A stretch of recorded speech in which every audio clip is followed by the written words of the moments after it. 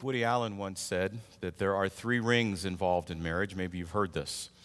There's the engagement ring, there's the wedding ring, and then there is, anybody know? Suffering. Now, as I approach this very important topic, there is a ring of truth to the suffering part, and I will discuss that a little bit later in my message. I want to begin by saying that although I have not experienced divorce personally, I can relate to the stresses that are involved in a marriage. As many of you are aware, my first marriage ended in 2002 after my wife's death from colon cancer. And I've shared with several of you that some of the worst fights we ever had, hard to believe, took place within weeks of her death as we were exhausted. We had been through this process of fighting this disease for 3.5 years, and we had had endless doctor's visits, endless chemo, and endless radiation, 3 surgeries, one that lasted 9 hours, PET scans, CAT scans, medical bills, piles of prescription drugs, and of course, the toll that it took on her emotionally, mentally, and physically, and the loss of intimacy in our marriage that subsequently happened as a result of that. And then not knowing how this was going to end. Would it end in my wife's death, or would it end in her being permanently disabled? And I just want to be honest with you and say that the thought of divorce crossed my mind. The thought of getting out of this situation, getting out of the pain, getting out of this nightmare, if you will, definitely crossed my mind. It's interesting that whenever we enter the covenant of marriage and go through the wedding ceremony, which is really the easy part, we rarely consider the weight of our vows. Would you agree with me? In sickness and in health, in poverty and in prosperity, until death do us part. It's no wonder, because the wedding ceremony really bears little or no resemblance to the reality of living with another sinner. Would you agree? And what I want to show you now is a 2-minute video taken from a movie that exaggerates the challenges and some of the stresses that are involved in marriage. Take a look.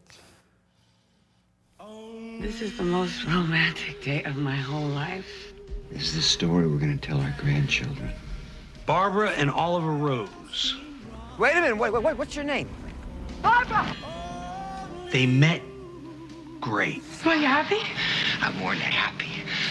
I'm married. This house is so beautiful. And we live here. House, car, boy, girl, puppy, kitty. They never had a chance. Your crystal is lovely. Baccarat. I didn't know anything about this before I met Oliver. My mother bought her glasses at the A&P, you know, the kind with the raised... It always starts with the little things. And that phony laugh. Okay, all right, maybe overdid it. Let me have it. When I watch you eat, when I look at you lately, I just want to smash your face in. Smash my face. I want a divorce. You can't have one. When a couple starts keeping score, there is no winning. It's only degrees of losing. I am the one who found this house. I bought everything in it. With my money. It's a lot easier to spend than it is to make it, honey bun. You might not have made it if not for me, sweet cakes. The yellow areas are mine. The red areas are hers. This seems rational to you both? I got more square footage. These people are going to hurt each other. Get out of the car, hon. And when trouble begins, it comes at you from directions you'd never expect. We haven't passed any point of no return. I have.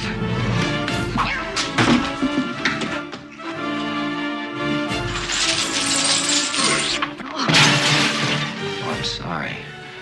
I thought you were Barbara. Michael Douglas. Nobody who makes pate this good can be all bad. Kathleen Turner. That depends on what the pate is made of. And Danny DeVito. Sounds like a fairy tale, doesn't it? The War of the Roses. Directed by Danny DeVito. Coming this Christmas. Some of you remember that movie. I'm convinced that most of the things that we believed when we entered marriage turned out not to be true. One of the myths that we believed that marriage would somehow bring us sustained and perpetual happiness. One of the reasons why marriage gets such a bad reputation these days is because it's not the cure-all that it's supposed to be. It doesn't do what our parents, our friends, our stuff, our education, our successes have been able to do, unable to do, which is to make us happy. We still believe that marriage is our great hope, that our spouse is responsible for our happiness. And we bought the lie that married couples are two halves who come together to become whole, which is absolutely not biblical at all. Rather, it is, from a biblical perspective, that marriage is two whole people whom Christ completes, who become one flesh when their souls are knit together by the Spirit of God. And we certainly come to discover that love is not a perpetual romantic feeling, but it's a daily choice, an act of the will to die to self and to live to others, which is why in Ephesians chapter 5, husbands are commanded to love their wives. Wives are commanded to respect their husbands, but how difficult it is to come to that realization sometimes. And I think given the fact that marriage has such a load, tremendous load that's been placed on its back to usher in this state of perpetual happiness, it really is no surprise that few remain in a marriage when the difficult times come or feelings begin to fluctuate. And I want to make it clear that it was no different in first century Palestine.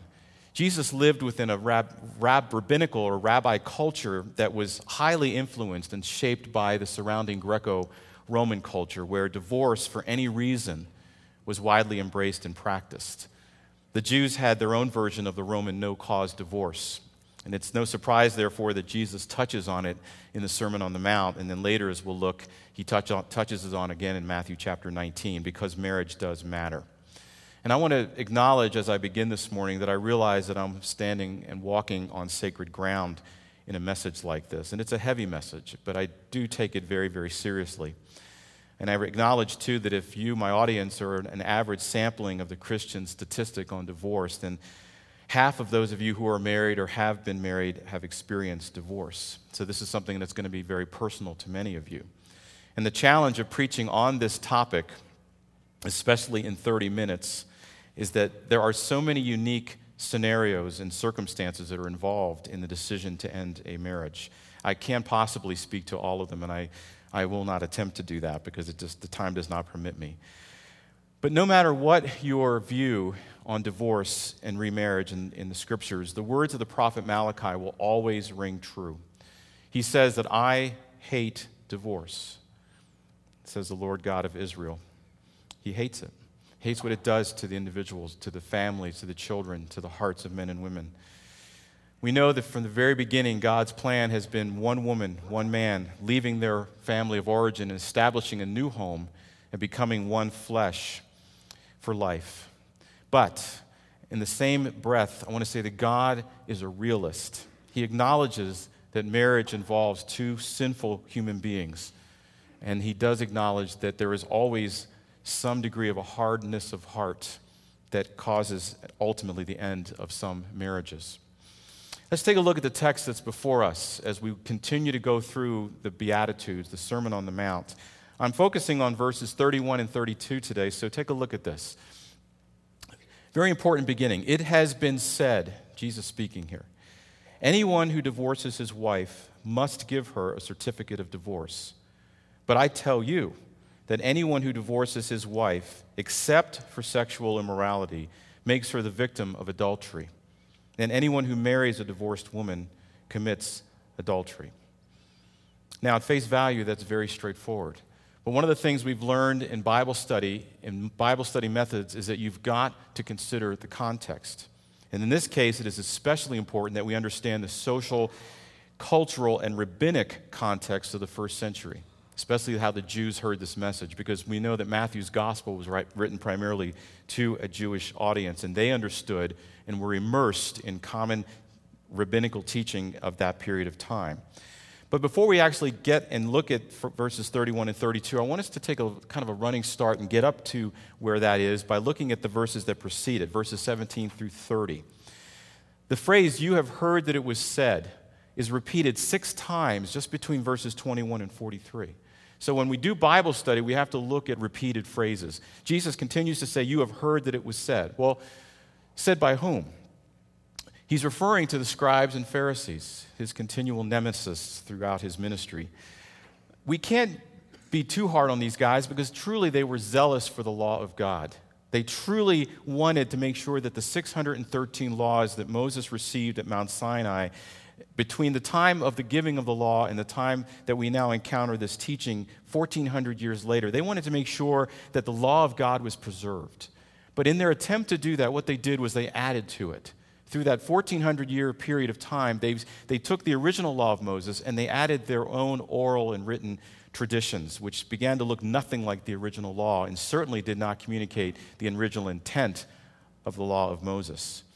So the scribes and Pharisees became their own self-appointed law police, and they were the focus of much of Jesus' rebukes and criticism during his ministry, especially because of their hypocrisy. And they were convinced that God was obligated to honor their devotion, their zeal for observing the law, and their means of protecting the law by adding another border around the existing law, their traditions, and do it to the letter. But as we continue to see, and as we see especially in the Sermon on the Mount, that they had become blind to the meaning or the intent of the law that they so diligently studied and taught and defended. They missed the heart of it. And this is critical to understand as we get into the teaching on divorce.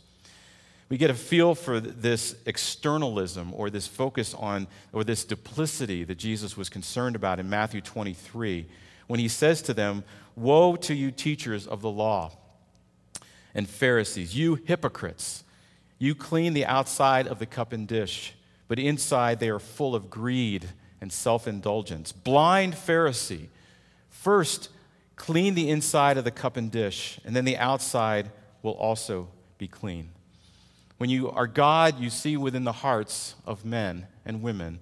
You look at the duplicity. You see that it's all about performance. It's all about doing the right thing, what Christians, followers of God, are supposed to do. But God is concerned about here, because what comes from here is how we live our lives. But of course, the scribes and the Pharisees had their own criticisms of Jesus because he brought a new emphasis on what the actual meaning or the intent of the law was. Plus, he taught with authority, which drove them crazy. And he addressed the hidden motives of men and women's hearts, which they could not judge. And it was obedience to God from the inside that expressed itself outwardly, rather just from the show of piety or zealousness for God. So the scribes and the Pharisees made it a point to go after Jesus. They considered him a false teacher, as well as a threat, because he interrupted their tidy system of legalism. They constantly challenged Jesus, especially in respect to the law of Moses and how Jesus understood it. Because if they could capture him at that point and somehow they could find Jesus contradict Moses, then they had him. But here's how ridiculous the Pharisees observed the law, how they totally forgot what it was intended to do. For instance, the law of the Sabbath. Jesus walks into a synagogue in Matthew chapter 12. There was a man there with a withered hand. And the Pharisees asked him, "Is it lawful to heal on the Sabbath?" so that they might accuse Jesus.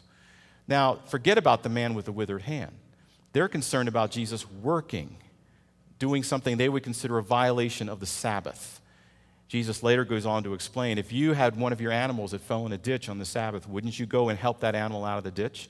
How much less should we help a man with a withered hand? But they had so lost the intent of the Sabbath, that it was made for man, not man for the Sabbath, that they were even questioning Jesus' ability or desire to heal someone. They had totally forgotten what the Sabbath was for.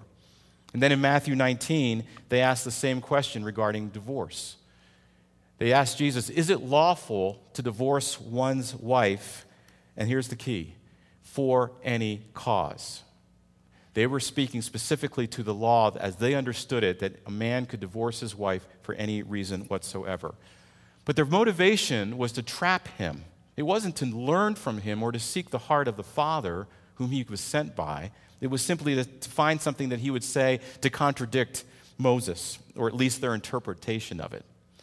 So by doing so, they could discredit him as a false teacher in the eyes of what began to be a growing following that he had, and they were extremely jealous. And even though the scribes and Pharisees accused Jesus and his disciples of breaking the law of Moses on repeated occasions, what they were actually breaking was their traditions, the traditions of the scribes and Pharisees, the oral and written law that they had added and therefore had lost the original intent that the law was given for. So in Matthew 5, verse 21 through the end of the chapter, Jesus exposes the true spirit behind the letter of the law when he says, "You have heard that it was said, but I say to you," as he repeats that over and over again. But this isn't Jesus against Moses. It's Jesus against the false and superficial interpretations of Moses. And in regard to the law, the two errors of the scribes and Pharisees. And these were the two things. Number one, they restricted God's commands in terms of just the act itself. Jesus was not only talking about literal murder and literal adultery, which are certainly violations of the Ten Commandments, but Jesus was saying the precursors to murder, anger, and the precursor to adultery, lust, were also under judgment. They were also sin. But we always consider the act itself is the only sin that we will be judged for. But number two, they extended the commands of God past his intention, as in the law of the Sabbath. The Sabbath was made for man to find a day of rest and recovery and to focus on the nature and character of God. But was it certainly permissible for somebody to be healed, for an act of mercy or kindness and compassion to be done on the Sabbath? Of course. But they had so overprotected it that you couldn't do any work, even if it meant showing mercy just to a fellow human being. In verses 21 and 22, concerning the law against murder, Jesus takes that narrow view of murder because the Pharisees and scribes hadn't committed the actual act. And he says it goes beyond that. He says, "You've heard that it was said to the people long ago, 'You shall not murder.' And anyone who murders will be subject to judgment. But I tell you that anyone who is angry with his brother or sister will be subject to judgment." By the way, that includes all of us. So whether you're a scribe or Pharisee, you come to Jesus and say, I haven't broken the Ten Commandments. Yeah, you have. You have committed the act of adultery or murder in your mind. But I want to emphasize that Jesus is not saying that anger is as bad or has the same consequences as, of course, murder. And I think that's morally confusing to think that someone who verbally expresses anger towards someone has sinned as badly or in the same degree of someone who actually murders another human being. But Jesus' emphasis is on both will be judged. It's not just the action itself, it's the intent, it's the thought and the attitude behind it. And he does the same thing with adultery. You've heard that it was said, 'You shall not commit adultery.' But I tell you that anyone who looks at a woman lustfully has already committed adultery with her in his heart." Again, everyone he's talking to, scribes and Pharisees included, and us, are guilty. The law has judged us guilty. Because where does adultery begin? It begins with the eyes. It begins with a look, and another, and then another. And long before the act of adultery ever takes place, there's a series of deliberate steps or choices that we make. Adultery begins innocently enough, but if our glance becomes a lingering gaze and then followed by a plan, it can eventually turn into the act itself. In fact, the verb here, to look at a woman, to look, is a present participle and refers to the continual process of looking. Not just a glance, but intentional and repeated gazing upon someone in a specific way. And all of us are guilty of this. We live in a visually overstimulated culture. We cannot completely escape the occasional look or visual or looking at someone else, but we can control how we look and how long we look and what is going through our minds at that time. We still have choices. In fact, Martin Luther put it beautifully once when he said, "You can't stop birds from flying over your head, but you certainly can keep them from making a nest in your hair." We have choices. We do have the ability to control. And finally, we come to the passage of focus for today, and that's Matthew 5:31 and 32, as I'll read again. "It has been said, anyone who divorces his wife must give her a certificate of divorce. But I tell you that anyone who divorces his wife, except for sexual immorality, makes her the victim of adultery. And anyone who marries a divorced woman commits adultery." Now, Jesus has already thrown back the covers and said all of us are condemned by the law. We've all sinned, not just because we committed the physical act of murder or adultery, but because we have had the thought, because we've had anger, we've had lust in our heart. So it's no accident that Jesus taught on the root causes of murder and adultery, anger and lust, right before he gets to divorce. Because if you are married or have been married, if you haven't considered murder as an option in times of stress, then you have certainly experienced a degree of anger, unless you are superhuman, which is always the precursor to a murderous act. In fact, a statistic from the U.S. Department of Justice between the years 1976 and 2002, 11% of the murder victims in those years were killed by their spouses. 11%. That's unbelievable. We read about this all the time. It is the precursor to the actual act. Can our spouses do things that aggravate us, like they saw in War of the Roses? Yeah, some points they can. It's not unusual then. So when Jesus gets to divorce, he has already passed through those topics of murder and adultery, the things that certainly contribute to the act of divorce. In order to better understand the words of Jesus, though, in Matthew 5, we have to go back to another passage also in Matthew that Jesus expounds on, because this is when the leaders, the scribes and Pharisees, actually came to him. Instead of Jesus just saying, "You have heard that it was said," they come to him and ask him a direct question about his position on adultery. And I want to read this to you because it's the only two places in all of the Gospels that Jesus refers to divorce. Some Pharisees came to him to test him. Again, they're not looking to learn. They're not looking to hear him speak on behalf of his Father. They just want to see if they can find fault. They asked him, "Is it lawful," there's the law again, "for a man to divorce his wife for any and every reason?" Because that's what they practiced. Jesus said, "Haven't you read," he replied, "that at the beginning, the Creator made them male and female, and said, 'For this reason, a man will leave his father and mother and be united to his wife, and the two will become one flesh.' So they are no longer two, but one flesh. Therefore, what God has joined together, let no one separate." Why then, they asked, did Moses command that a man give his wife a certificate of divorce and send her away? Jesus replied, "Moses permitted you to divorce your wives because your hearts were hard, but it was not this way from the beginning. I tell you that anyone who divorces his wife except for sexual immorality and marries another woman commits adultery." Now, let me unpack that a little bit for you. Did Moses command divorce, or did he mandate divorce, even if a spouse committed adultery? No, he didn't, but he did allow it under certain circumstances. When the Pharisees were saying that Moses commanded divorce, they were referring to a very specific passage in Deuteronomy chapter 24, which they misinterpreted.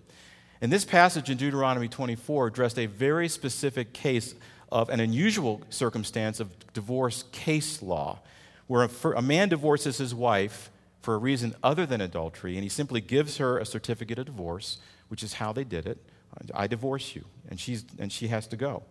She then goes and marries another man who also gives her a certificate of divorce, sends her away, or the man dies, either situation.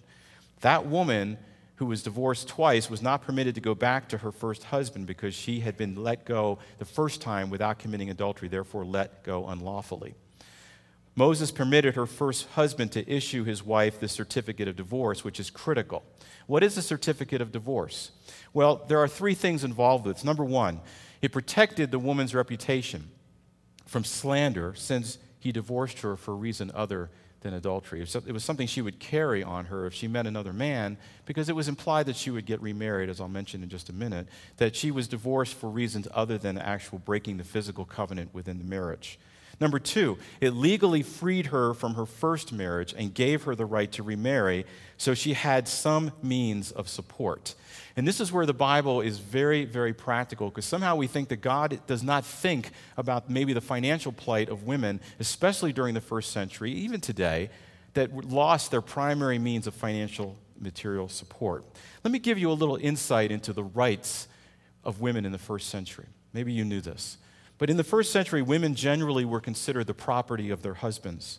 The man had authority over his wife and daughters, establishing even their activities and guarded their relationships. The rabbis taught that women were not to be spoken to in the street, and they were not to be instructed in the law. They actually sat in a different place within the synagogue. If you go to Israel today, you go to the Western Wall, you'll see men and women still divided there. If they left their house, they had to be veiled. If they were married, if their head was uncovered, they were either single or considered a prostitute. And they had to walk 6 paces behind their husband, and they could not speak to other men.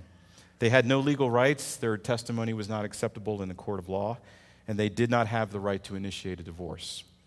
They could not be disciples of any rabbi, and they certainly could not travel with him, which gives you a little bit more insight into the way that Jesus brought us a new dignity, a new honor, a new respect to women because he had a growing female following. And he spoke to the woman at the well and said, "How could you, being a man, speak to me, a woman, let alone a Jew?" So he brought this new message. But here's the key to the certificate of divorce. Women rarely held a job outside of their domestic duties. There were very few professions for women during this time. They were completely dependent on their husband for the family income. If they were divorced, they had two options. They either go back to their parents and live with them, or they get married again. So the certificate of divorce was built into the law to give women this allowance for if a man sent them away unlawfully. So the certificate of divorce was a very practical concession in the law, which allowed these women to find another means of support, which was generally speaking to get remarried again so they wouldn't end up homeless. Because when marriages failed, guess who had to pay the financial price? It was the woman. She was more vulnerable and usually suffered more. Not much has changed. Statistically, each year in the United States, 2.8 million men and women divorce. And financially, the studies show that in the first year after divorce, a wife's standard of living usually drops in the area of 27%. And that's a significant drop in that first year. The third thing that the certificate of divorce did, it was allowed the woman to keep her father's dowry. The man paid the father a bride price before he married her, but the father paid a dowry to the couple. If she did not get divorced for adultery, she was allowed to keep that dowry. And that helped her as a means of financial support. So that's what the certificate of divorce was designed to do. But let's go back to this whole passage where Jesus was confronted about, Moses said this. Not only did Jesus not command that they divorce, even if there was adultery, but he directly refuted the prevailing practice of no or any cause divorce. There are two popular rabbis during this period of time. You've probably heard of them. One was Hillel, and who was the liberal, and the Shammai, who was more conservative. But the Rabbi Hillel followers were the ones that was the philosophy or the practice of rabbinical teaching that was widely embraced, which is divorce for any cause. A man could divorce his wife if he burned her dinner, if he found someone more attractive than her, or if she embarrassed him in public. So Deuteronomy 24 was ground zero for this fierce debate between these schools of rabbinical thinking between these two rabbis. So the any cause divorce, the groundless divorce practice came into increasing popularity during Jesus' time, which is why the scribes and Pharisees said, you allow a man to divorce his wife for any cause. Basically, they wanted him to take a position on this. But such divorces left women adrift in a very male-dominated world without hope of remarriage and completely at a loss. So Jesus stands in the gap and he says, no, I do not believe a man should send his wife away for any reason.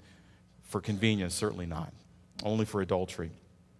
So the Pharisees defended their any cause divorce by using an erroneous interpretation of Deuteronomy 24, which Jesus corrected. And basically they were saying, Jesus, are you going to contradict Moses, who commanded men to divorce their wives? And of course, that's not what Jesus was saying. Jesus concludes by saying this, but I tell you that anyone who divorces his wife except for sexual immorality makes her the victim of adultery.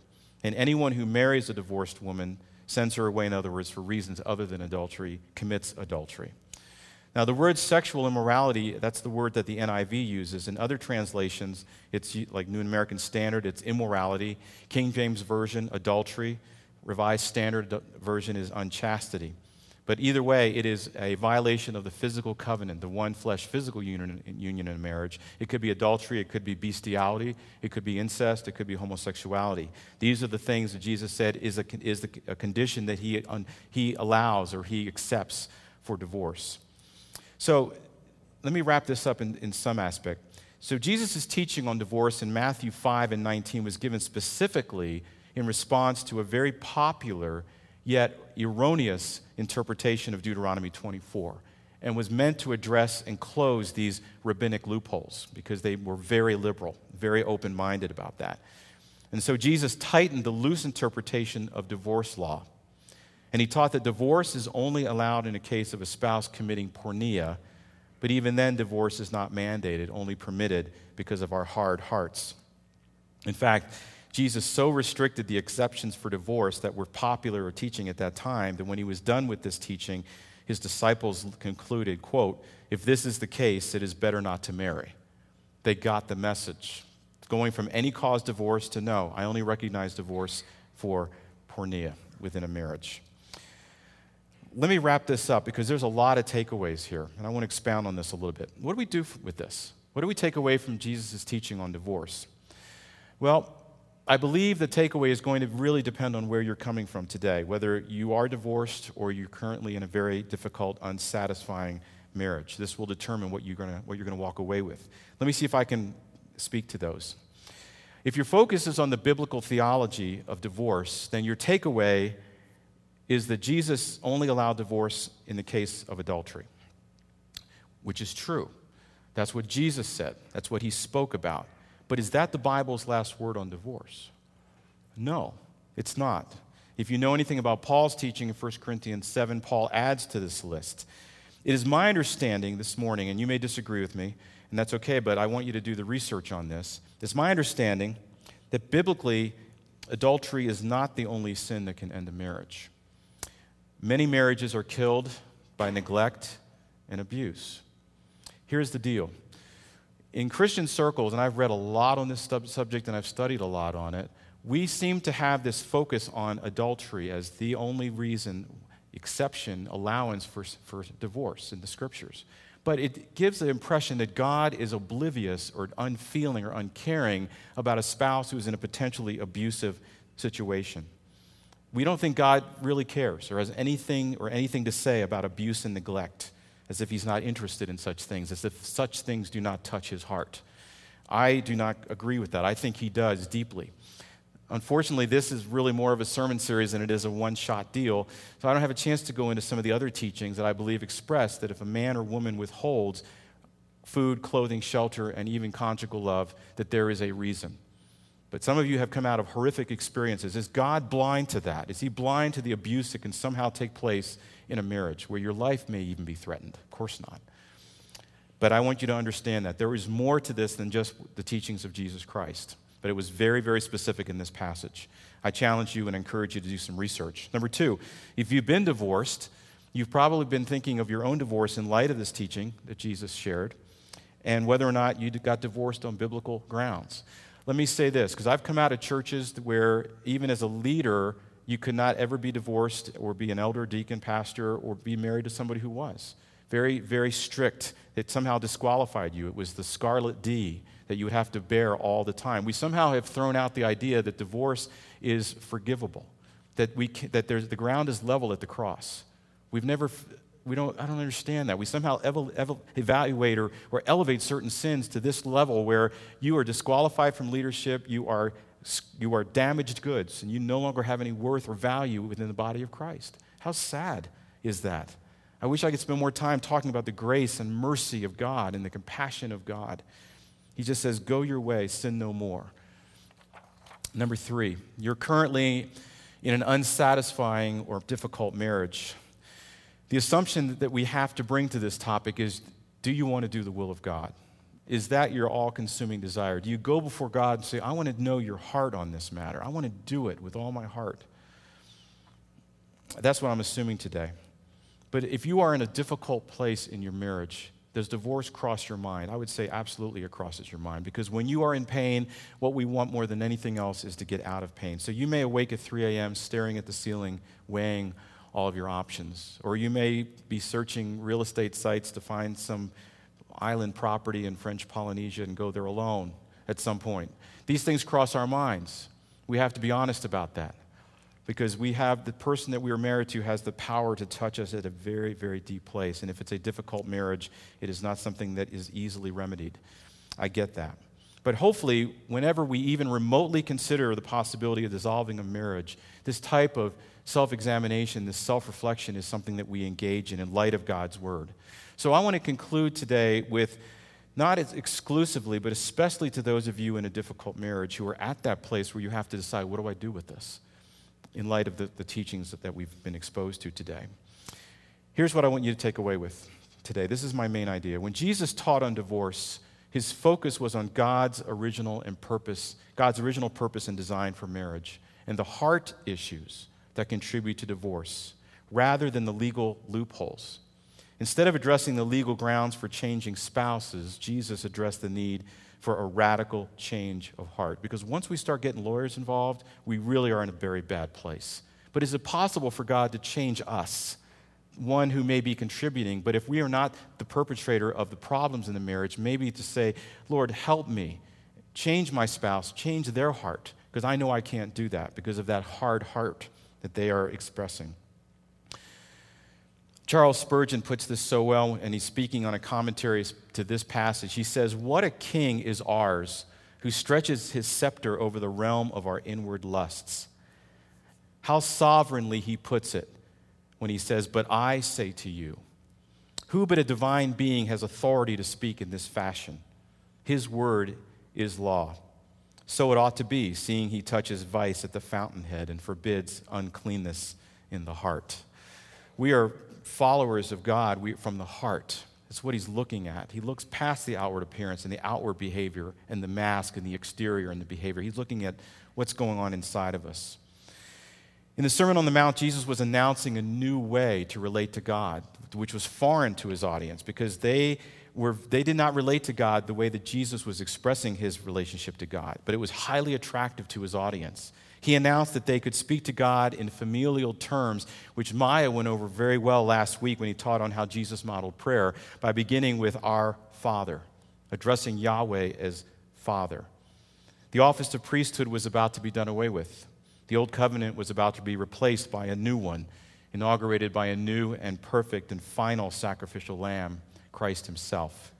The veil in the temple separating the holy place from the Holy of Holies would be rent in two. Access would be made to all now, no longer just a high priest once a year.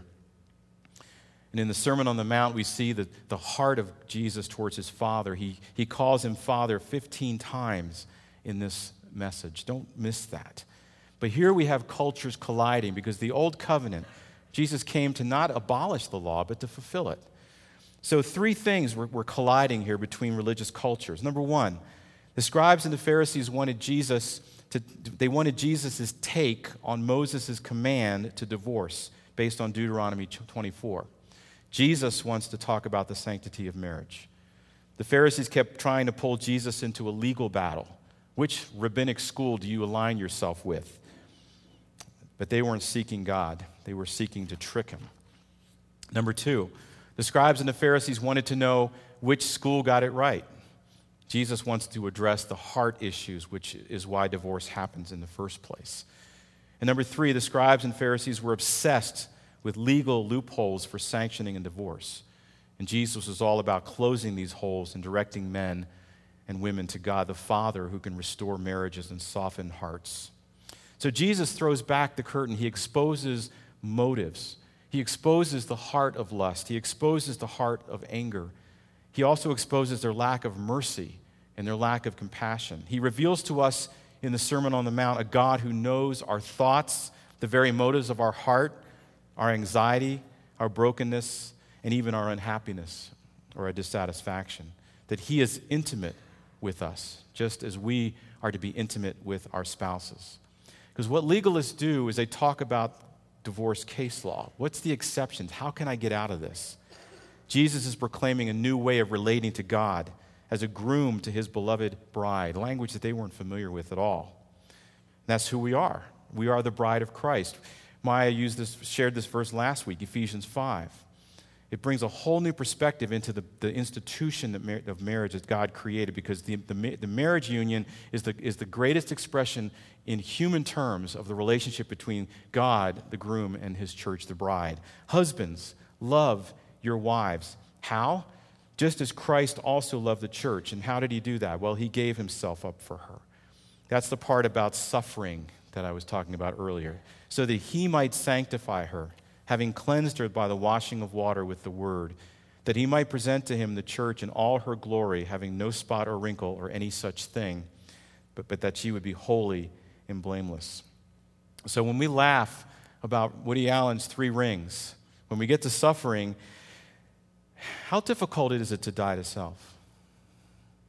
How difficult is it to exchange the life that we had for the life of God? To die to self, to be buried with him in baptism, be raised up in newness of life. Does self die easily?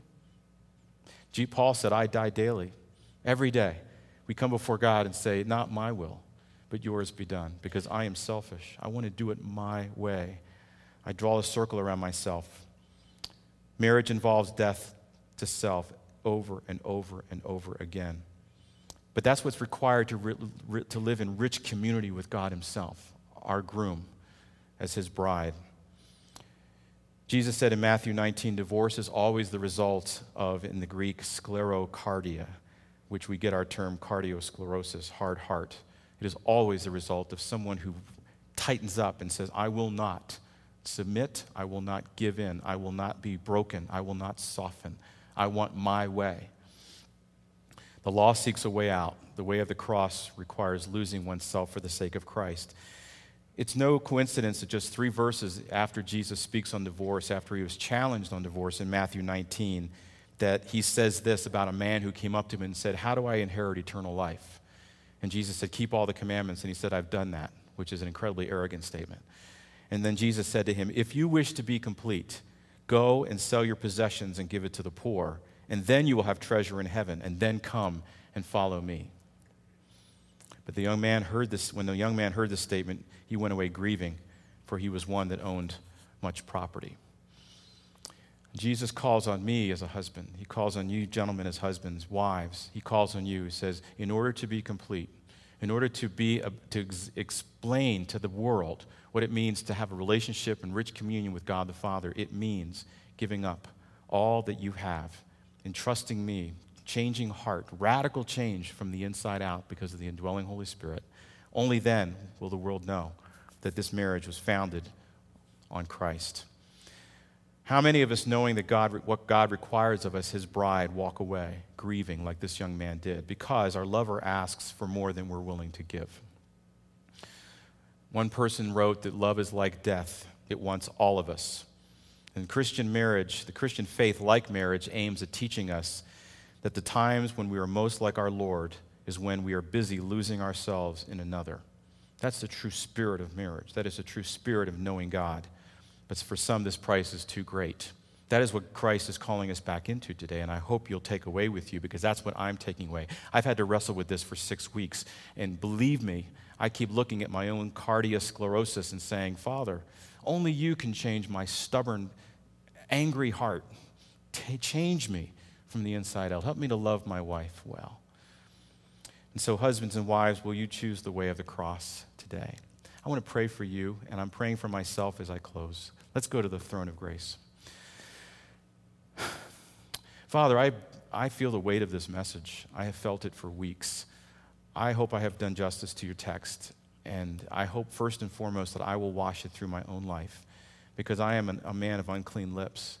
I'm a man who sins regularly. I'm a man who wants to get out of pain, and I'm sorry for the burden that I have placed on my own wife for the need to be happy all the time.